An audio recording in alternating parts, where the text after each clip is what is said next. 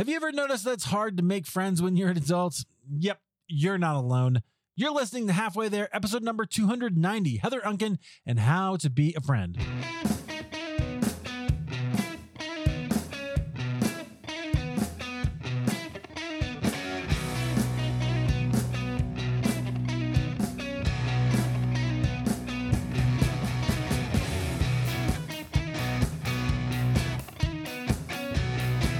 All right.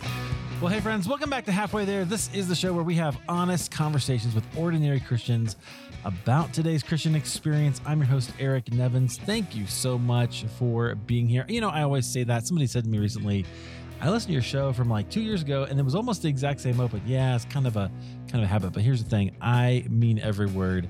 I'm so glad that you're here, and I'm excited that you've downloaded this show. Every single one that we make, I do with some sort of intention, including this one. So if you like it, do me a favor, leave a review, share it on social somewhere, tag me. I'd love that. That'd be great.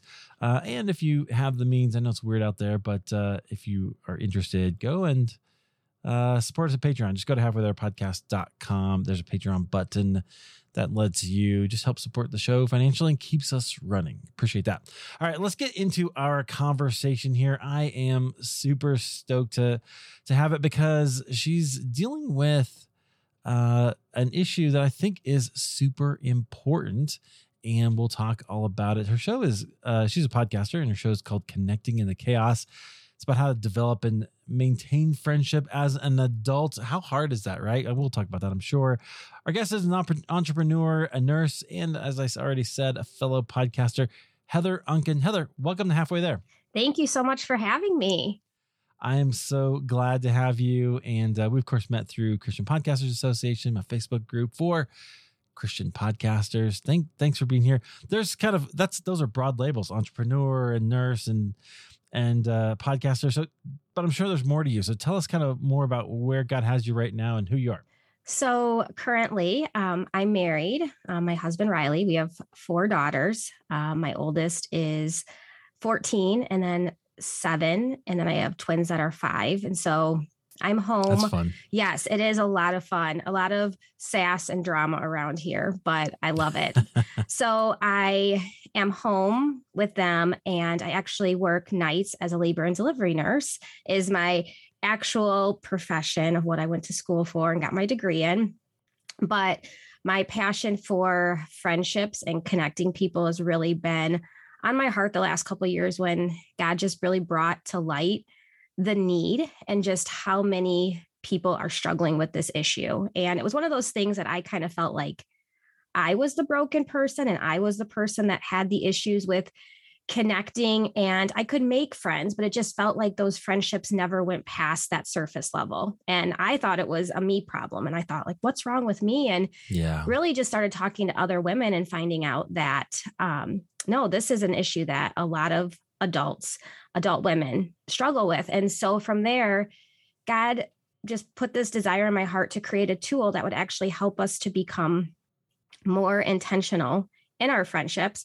And I can't really share a ton about it because it's in the creation stage right now, but it's going to be an app. And it's been a long process. It is something as a mom and as a wife and just, managing everybody else's life that just has kept getting put on the back burner, but just really have felt in this last year, like it's time to get this out to the world because the world needs this. So I would love to share more about that at a further time, but that is being developed currently. So that's kind of my entrepreneur thing of creating this tool that, like I said, I would have never I'm not a techie person. I'm nothing like that, but God uses the most unlikely people to create things that will bring him glory. So, which is what I hope that this tool will do. Yeah. That's one of the things I love about the internet is the opportunity to do things, even if you're not. Right. Mm-hmm. It's completely, you can find somebody, it can be done. There's ways to do it. So it sounds like you're figuring that out. I love that. I love the focus on friendship. I don't think it's just, if you don't mind my saying, I don't think it's just women either. I think it's like it's hard as a guy too, making friends and figuring all that stuff out. You got to have some sort of common interest or something. And usually it ends up being stuff like cigars and beer, but anyway, or whiskey these Right. days, which you can debate the value of that. But anyway, okay. I appreciate that.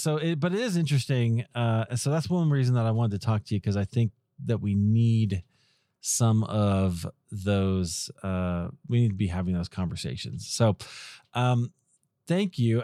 Let's go into your story and let's kind of figure out how how you came up to this point. So, I know you're in the Midwest. Do you mind, what part of the Midwest are you in? So I'm about an hour outside of Chicago.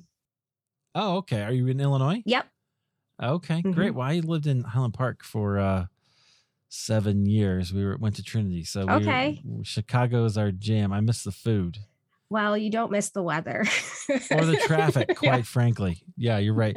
When we were moving from there to Colorado, people say, "Oh, you're gonna so much snow." They have no idea that it melts in 2 days, and it's gone, right? Because in Chicago, it doesn't. It's just gray and gross from November to March. So, that's fantastic. Okay, so are you from there? Yes. Yeah, I grew up there. Okay, so what was it like? Christian family?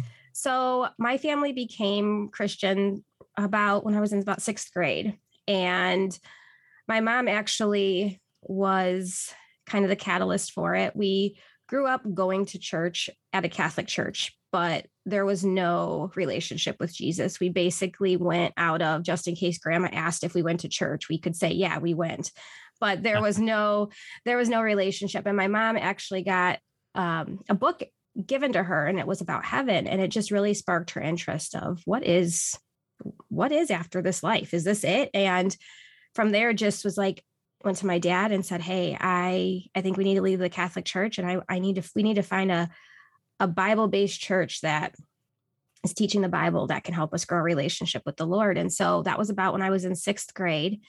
And I think at the time I thought that I was a believer, but I think a lot of what I had was just what my mom was, I don't want to say forcing down my throat, but what was, you're going to church, you're going to youth group, you're doing all these things. But I think my heart was still pretty hard.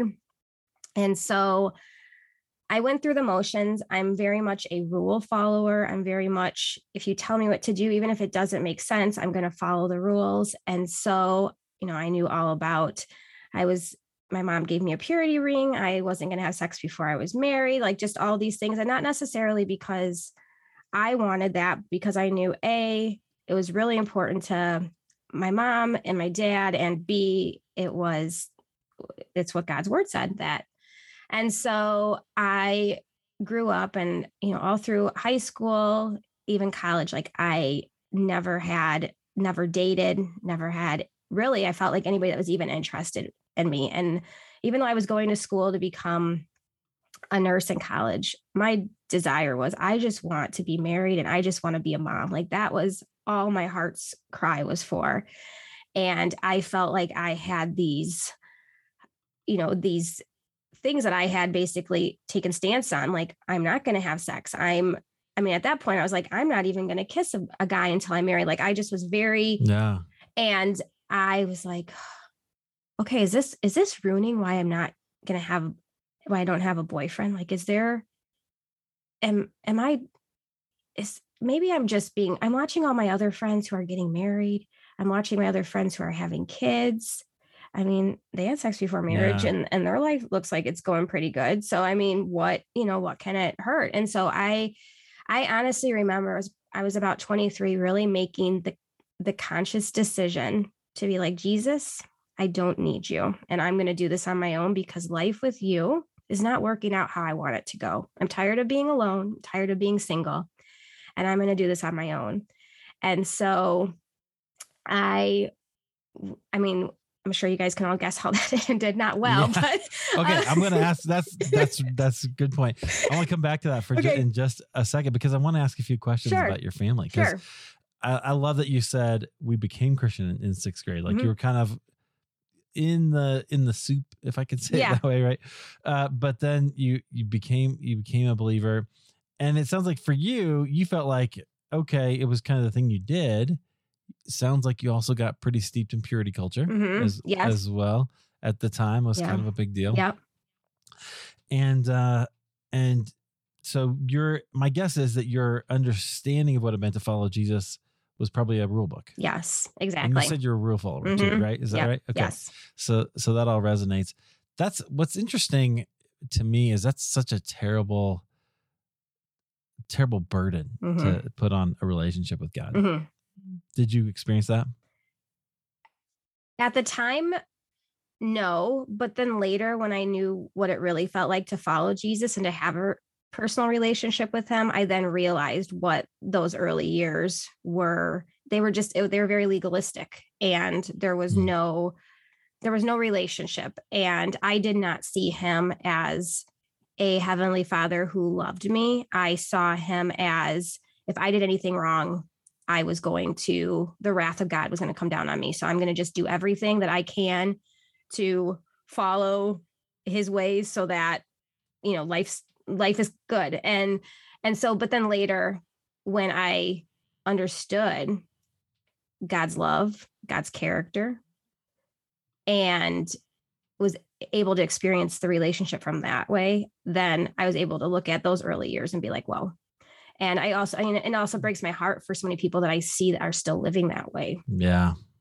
So I call that kind of learning the way of Jesus, that sort of stage in the journey, because these things are valuable. And this is where I personally struggle a lot, because it's valuable to read your Bible every day. It's valuable to pray. It's valuable to, do all the things and follow a certain morality. And those things, there's a good reason for that. I'm sure you're going to tell us why in just a minute.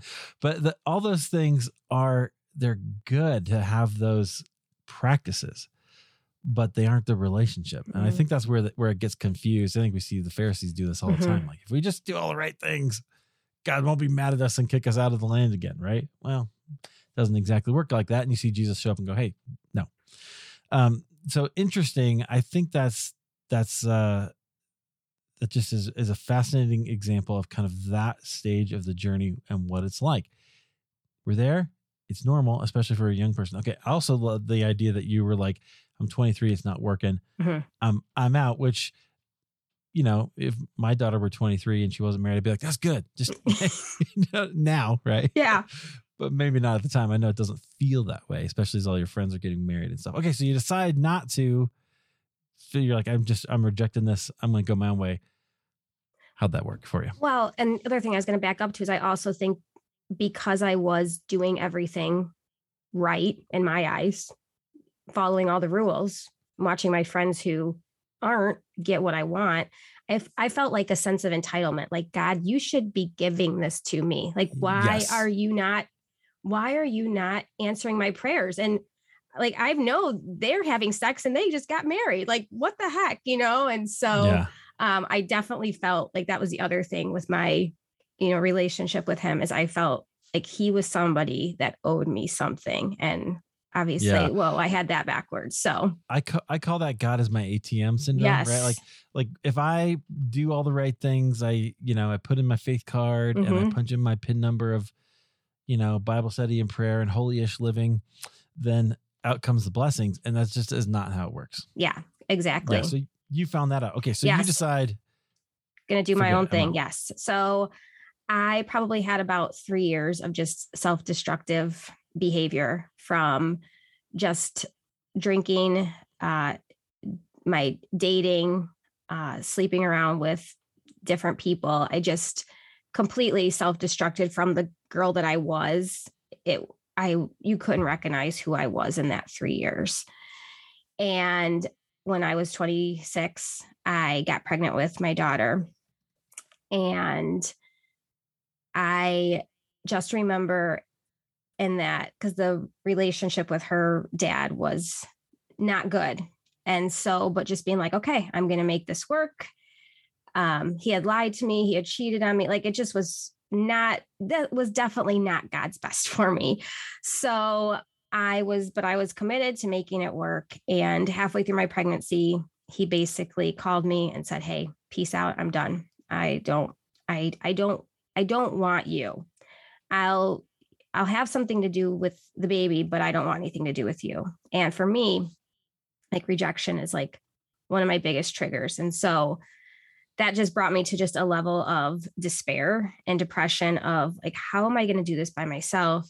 I mean, my parents were supportive, but disappointed. Like, we love you because you're our daughter, but Heather, how did we get here?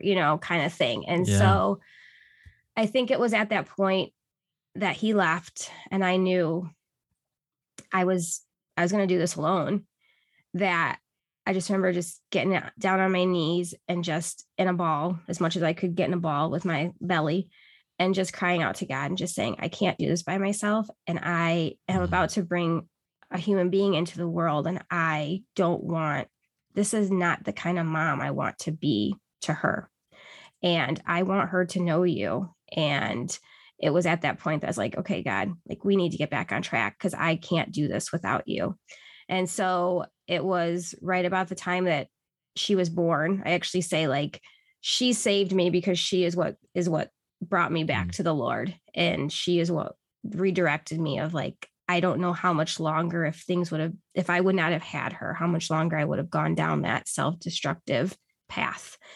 And so, so I had her and we were going to church regularly. It was great. I was in this young adult group at our church and I was the only one with a kid, and the people there were so supportive and they loved her and they loved me. And I was growing in my faith and she was from the beginning growing up to know Jesus. And I just continued to just pray that it wouldn't just be me and her. Like I wanted to have a partner to raise her with. I wanted to have more kids. I loved being a mom. I loved being her mom. And I just remember getting to the point with her and she was about 4 and it was February. And I just remember exactly the place I was walking. And I just said, okay, Lord, like if it's just going to be me and her, like this is more than I deserve. And I am okay with it. And about 6 weeks later, I met my husband and I really feel like it was just God just needed me to surrender it and just to let him know that he was enough and he wanted to give me so much more, but he first wanted to know that he was enough. And I, for all these years, have been trying to find all these things to fill what only he could fill. And so I met my husband.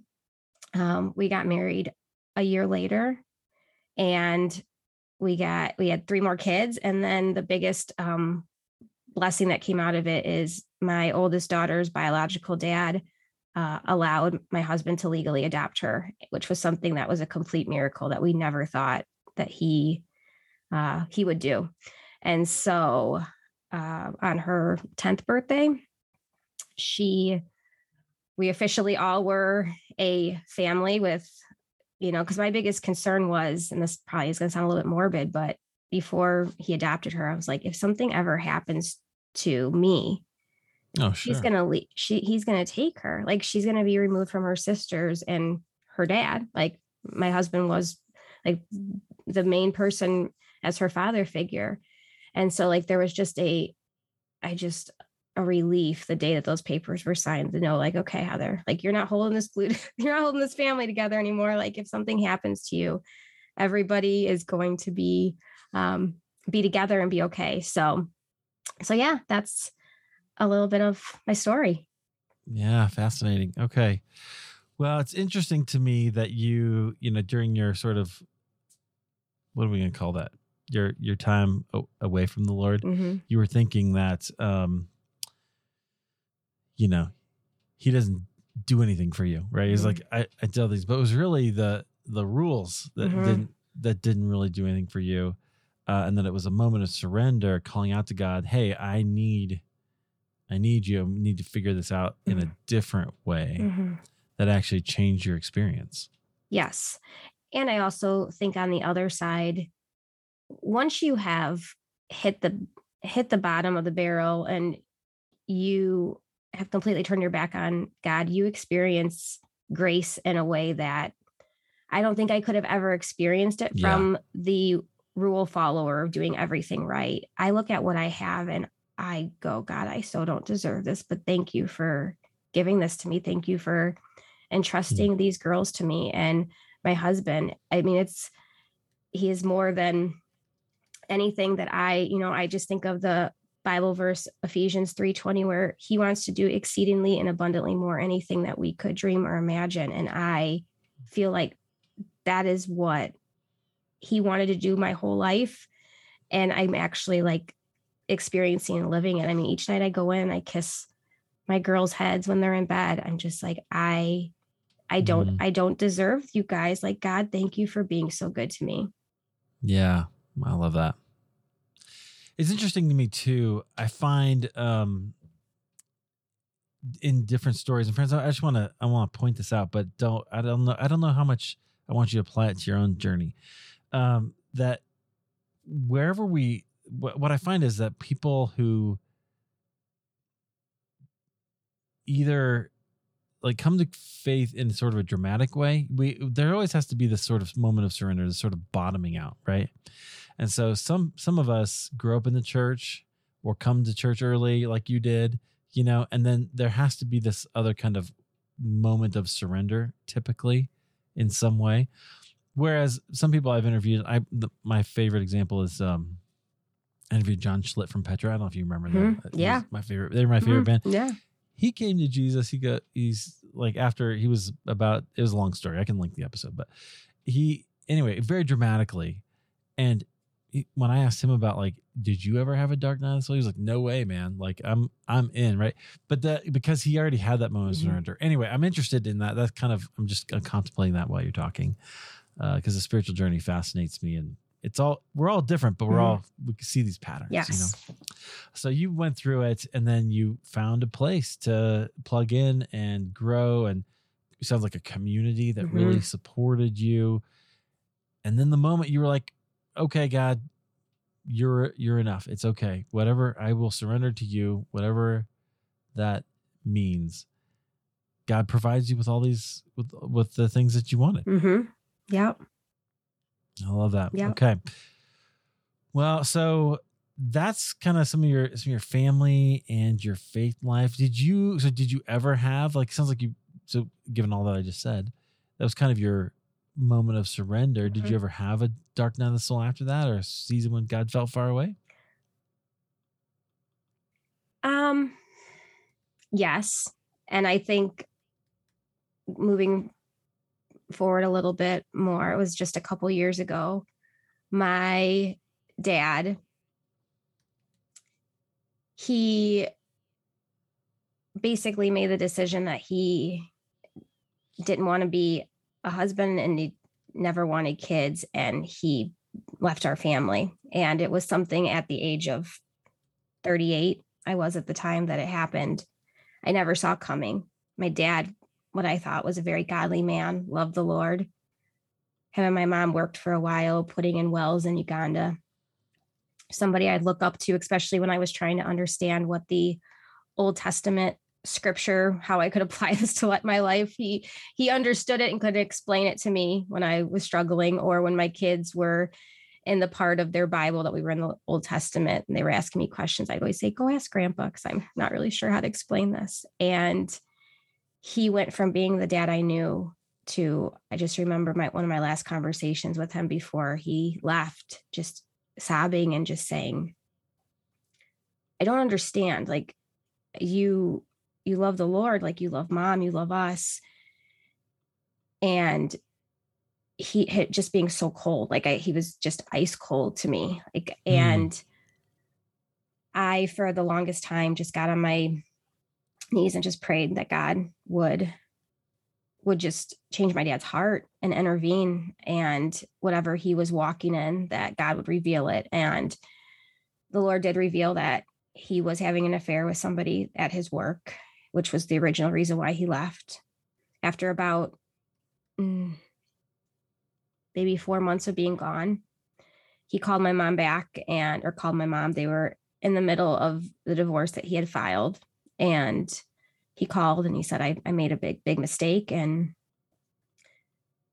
asked if he could come back and reconcile. We all sat down with him. And I really felt like this was the Lord's way of, like, this was God answering our prayers of restoring this, redeeming this, fixing this broken mess, and that we were just going to be this story of that people were going to look at and look at a hopeless mess and go, look at how their marriage was restored. And so he came back and we sat down and he said, I sat down with my one sister. I'm the oldest of 4 girls. And I sat down with my one sister and he was very remorseful and he was just crying and couldn't believe what he did and that he put us all through. And I said to my sister, or my sister said to him, you do understand if you ever do this again, like we're done. Like we will never see us again. Like we will have to put up the boundary to protect ourselves and our kids if you ever decide to put us through this again. I won't, and just very remorseful. And that lasted for about a year. And he left again in November of 2020. And it was just that place of, God, why did you let him come back just for him to shatter us all over again? Like I just could not understand. And I was angry at God. And I just took some time where I was just like, God, I actually had to go back and really study God's character because everything in me was telling me that he was a cruel God that didn't love me, because how would he allow so much pain to be inflicted on my family? And I had to fight with every bone in my body the truths of God over what my heart wanted to tell me God was. And it was so hard. And I still have days where I struggle, but I also, through that, I think once again, that surrender of me being very honest. I mean, I laid on my floor, I cried, I yelled at God, and I think he is actually honored with our honesty and the fact that we are comfortable enough to say those things to him that, a lot of people are like, gosh, that's kind of disrespectful. But I'm like, no, God, like, I don't understand why you're doing this. Like, it feels like you hate me. I know your word says you don't hate me, but that's what it feels like. And honestly, it's been the most painful 3 years of my life, but I also feel like I have grown in my relationship with him and in how I see others that I would not have gotten if my heart would not have broken like it did. Wow.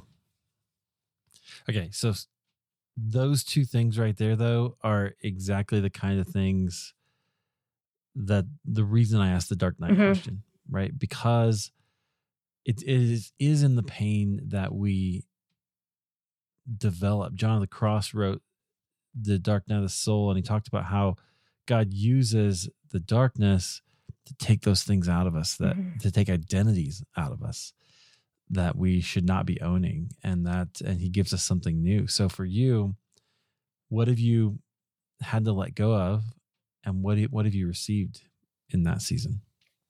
So I think what I've let go of is needing to understand why things happen and needing to be able to connect all the dots and to figure it out and to just really have that trust of going, God, you love me. And sometimes that alone is enough to just give me that peace that I need. Like, okay, God, I look at how much I love my kids. If you love me even more than this, like whatever is going on, you have my best interest in mind. It may not feel right now like you do, but I'm trusting you that you do. And I think through that, I am an introvert and I am somebody who could, I'm not saying that would be good for me, but I am somebody who could stay home and have no problem connecting with other people. And through this, the brokenness showed me how much I needed other people. And so it opened my eyes to a need that I did not realize how much I needed it. I mean, if you think about it, if you go to Genesis, the first thing that God deemed not good was for man to be alone. And so if that is the first thing that he said was not good, that should show you the importance of how much we need community and to have other people around us. And I was just so used to being able to have everything together that I really felt like I didn't need people. They were a nice, they were a nice add-on bonus, but it wasn't a need. And when I went through this season, they were a need. I mean, I just remember days when it hurt so much. Like I didn't even know how I was going to get out of bed. And then I needed to still care for my kids, to be able to call up friends and say, hey, I need to squeeze in a counseling session today. Can you watch my kids?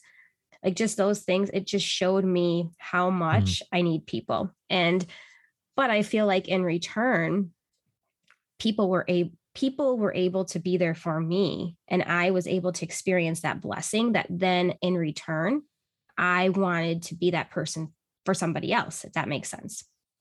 Yeah. Yeah. So it sounds like through this dark season, you learned to rely on others, and maybe your inner circle. Did your inner circle expand a little bit? For sure. Yes. 100%. Yeah. I think you tell me if this is true. This may or may not be true of you. I think one of my problems with American evangelicalism is the idolization of the family, right? Like we make the family we lift it up so high. Mm-hmm. It's not bad. It's great. I know that, but there's a lot of political, et cetera, reasons for that. But we also need each other, and we need the church body. We need that. And it sounds like you discovered that as you were going through this tough time. Yes, absolutely. And I think for me, my parents, and I realized this through this process, like I had them on a pedestal of these people who could do no wrong. And I went to them for everything from, advice, watching my kids when I needed something fixed. Like they were my people. And then they fell. My dad fell. And then I also saw my mom in a place where her world just completely, it really in a matter of months just flipped upside down. And so seeing these two people I didn't realize that I had on a pedestal, but I did. Once they fell, I had no idea how to cope. And so in return, I fell apart, and it was realizing, okay, nobody gets that place except the Lord. And when you put people in that place that he should be in, when they fall, then you're like, well, what am I going to do? Like, how am I going to go on if this can happen to them, And so, but if the Lord is there, he is never going to fail us. He is the same yesterday, today, tomorrow, 10 years from now, 100 years from now, he is the same. And so just seeing that importance of that is why the Bible talks about not having idols. And I didn't even think of my parents as being idols or anything, but I realized when that happened and the devastation that it brought over me in a way that was even bigger than I think it should have affected me. I think it was because of where I had them placed in my life. Really fascinating. Wow. Okay. So did that then spur you to think about your podcast, or are the two connected? So kind of. So okay. Basically it was during the same season. I was just not doing well. And a friend of mine, her name is Abby, and still is a great friend. And she dropped off like a little bouquet of flowers at my door. And I think it was May Day. And I remember getting it. And I remember feeling so loved, so important. And I remember feeling seen. And in that moment, I remember exactly where I was standing in the kitchen, just being like, why do we not do this more often? I mean, her simple gesture, it didn't just change my day. It changed my life, because I'm here, 3 years later, still talking about it. And it got my wheels turning of why don't we do this more? Every single one of us, I like to say, we each have a superpower to change the trajectory of somebody's day, good or bad. Like, let's focus on the good here. But we all have that ability. And it's something that I don't think many of us take advantage of. And so at that moment, when I got that, I said, here's the thing. At the core of every single person, no matter who they are, they want to know that they're loved, that they're known, that they're important, that they're seen. Like that, everybody wants that. And we have the ability to do something for somebody that makes them feel like they are important, that they are valued, that they are seen, that they are known. And so I just started going, why don't we do this more? Why don't we exercise this more? And so I just, from that point, really just started praying, like, okay, God, like, what can I do? Because I just know how much this impacted me. I want to do this for others.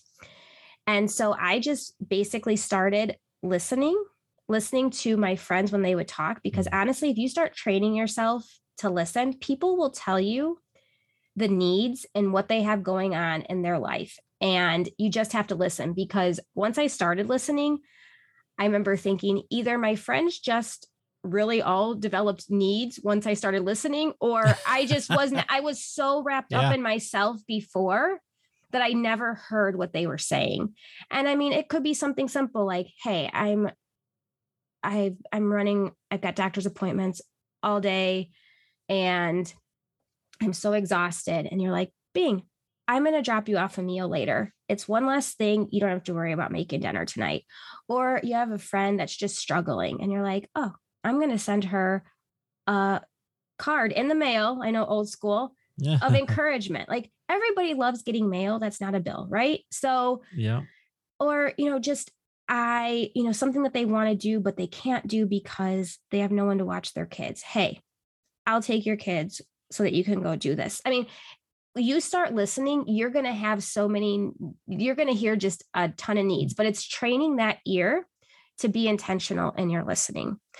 And the other thing that I have found with that is, in my changing how I've started listening to my friends, when you have your ear out listening for the needs of others, your pain and what you're going through doesn't seem as big, because you're not focusing on it. When all I was focusing on was my pain and what I was going through, it seemed huge. Once I started looking at others, seeing how others close to me were hurting too, that I did not even know, it was actually healing for me. It actually started helping with my healing process, taking my energy. And I'm like, I can either look inward at my pain, or I can start looking out and seeing how I can just love these people that God has given me, and how I can show them that they are important, that they're loved, that they're known, and that they're seen.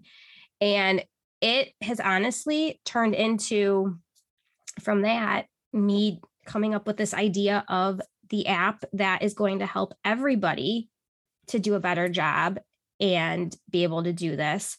And then from that, that's where the podcast came in. Is I'm like, I needed to show people the problem that we have, because I don't think people realize that we think of friendship and our connections as a luxury, and they're not a luxury. They're important. They're, like I said, the first thing God deemed not well was for us to be alone. They are an essential, and we are treating them like they're a luxury. And so the last statistic I think I saw is 80% of people say that they're lonely. I mean, that is astonishing, 80%. And so just, I think getting that need out there, I think it's something that people either didn't know how big of a need it was, or they're like me, who thought it's just me. It's just me who, as a friend, has a problem with making friends and deepening these connections. And so nobody wants to feel like the freak being like, I have no friends. And so everybody just keeps quiet and nobody realizes that everybody is struggling, and we're struggling because we were meant to do this life together. Right. And this last, 2-3 years, whatever, is just making it worse. Yes. Right. The whole pandemic thing is 100% so much worse. Yes. Totally get that. Okay. A couple things that I have to mention. I'm reading the book right now called Rejection Proof. Okay. And this dude goes on, the author starts sharing, this was 2009, like early social media, but he starts sharing he tries to get rejected at places, just whatever. He like asks Krispy Kreme, this lady, to make her Olympic rings, to make him out of donuts, right? And she does it. He takes a video, it goes viral. It was a huge big deal. But what he found from that, I just read this morning, is that people resonated with that because they were so terrified of rejection as well. And so that his journey, him sharing his journey of pursuing rejection just in order to desensitize himself to it, other people resonate with that because they were like, oh my goodness, I struggle with that too. And they've limited themselves because of that. I think that plays into relationships a lot. We limit ourselves because we don't want to be rejected by others, or we have been rejected by others, and that hurts. Yes. There's another quote that Janelle Wood told me about by David Augsburger. I don't know if you've heard this. He says, being heard is so close to being loved that for the average person, they're almost indistinguishable. Isn't that amazing? So you're talking about listening. Yes. Being heard is so close to being loved that for most of us, we can't tell the difference. Yeah. Which means it's basically this. It's the same thing. Being heard is loving. Wow. Yeah. And you discovered this as you were in finding people were lonely. Yes, for sure. That it just blows me away. I think it is true. I think loneliness is one of those things that is probably its own. I don't want to use the word endemic. I don't know what it is, but it's just so baked into our society that it's very, very difficult to overcome. So your podcast is kind of about connecting the chaos. It's about how we do that, right? Yeah. How we make those friends. I saw you had an episode recently with Meridanza about she was a guest last year maybe here about taking care of our single friends, right? Things like that. So it's multifaceted. What's something you've learned as you've been doing this show for about how we can connect or help each other? Well, I am also, I said at the beginning of when I started my podcast, I'm like, I'm not doing this because I've got all the answers to friendships. Like, I'm learning along with my podcast. I'm like, every guest I have on teaches me something. And so for me, like, one of the things that I love is I am somebody and I think because I am an introvert and kind of like to keep to myself, I get a little bit uncomfortable when I have friends who are going through a difficult situation that I have not necessarily walked through. Because I'm like, I don't want to say the wrong thing. I don't want to do the wrong thing. So what I do is I just stay away. And that's actually that is what you should not do. They would much rather actually you be there and say the wrong thing than you completely check out on them, is what I have learned. So I have started having guests on that have personally walked through a situation. We've had divorce, we've had having a child with special needs, we've had a loss of a child. I mean, we've had all of these, when you're single later in life, just all of these ways that, hey, I went through this. This is what my friends did really well. And this is what I needed. And this is probably what I wouldn't do. And so it's like, let's not check out from those friends. Let's not get scared or intimidated when their situation seems like, oh my gosh, I don't want to say the wrong thing, or we think somebody else is going to step in and do it. Let's be brave. Let's show up. But here's a tool to kind of help you go in to it and be like, okay, this is what I shouldn't say. That's going to be on the front. But this is what they do need. And so I have learned so much from that and have actually already been able to apply it to things that have happened to my close friends. And so that I've been really grateful for. And, I think the one thing that I just walk away with every time is it's all about being intentional. Like, we all have the same amount of hours in a day that we are given, and it is what we choose to do with it. I'm a busy mom of 4, and I have to be intentional with reaching out to my friends and growing those friendships, because if I let them happen with my remaining leftover time, they won't grow. And so it's the decision. It's the decision to be intentional. And also, even though my kids, my oldest is 14, she's going into high school next year, but even my kids, training them now to be that friend that they want. Because that's the thing is, I've talked to a lot of people that have said, hey, I am that, how do I get that friend? Like, I need that friend. And I'm like, be that friend. Whatever you want from a friend, be her. And I promise you, there is sowing and reaping. You sow those seeds of being that friend, your harvest will come in, and you will get those friends. And so just teaching my kids in their young age, being intentional, making your friends feel loved, important, seen. I think the other important thing, and this is one that I will even struggle with, and my husband actually has brought it to my attention, is when we are with somebody, being fully present, not being with them and also checking your phone and scrolling. Because I'm going to tell you, even if you're with the person and you're making the time to be with them, they don't feel valued when you're on your phone looking. They want to be engaged. And so I can multitask. So at the end of the night, my husband and I kind of will go through, like, how was the day? What does tomorrow look like? And for me, at the same time, I'm checking my email. Now I can do both. But for him, he's like, no, it does not feel like I have your attention. And I don't feel like I am the most important person in this room right now. I feel like your phone is. And so I had a dinner with a friend not that long ago, and she scrolled her phone almost the whole time we were together. And it was like, okay, I totally get now what my husband feels like, because I did not feel important there. And, she probably had no idea what it felt like, but just that reminder of when you do take the time to be with somebody, be present, actually be there. I think is super important. Yeah, 100%. I think that's one of the great challenges of our age, right? Our phones have become our devices that we use to manage anxiety. At least for me, I know it is, right? To kind of, help me manage that. And so in some of those conversations, that can be really, really tempting. But it is, put it down. Yes. Put it down. That's the key. Very, very interesting. All right, Heather. So your show is called Connecting in the Chaos. People can find it at connectinginthechaos.com. Good job getting the domain name. Well done. And that's good.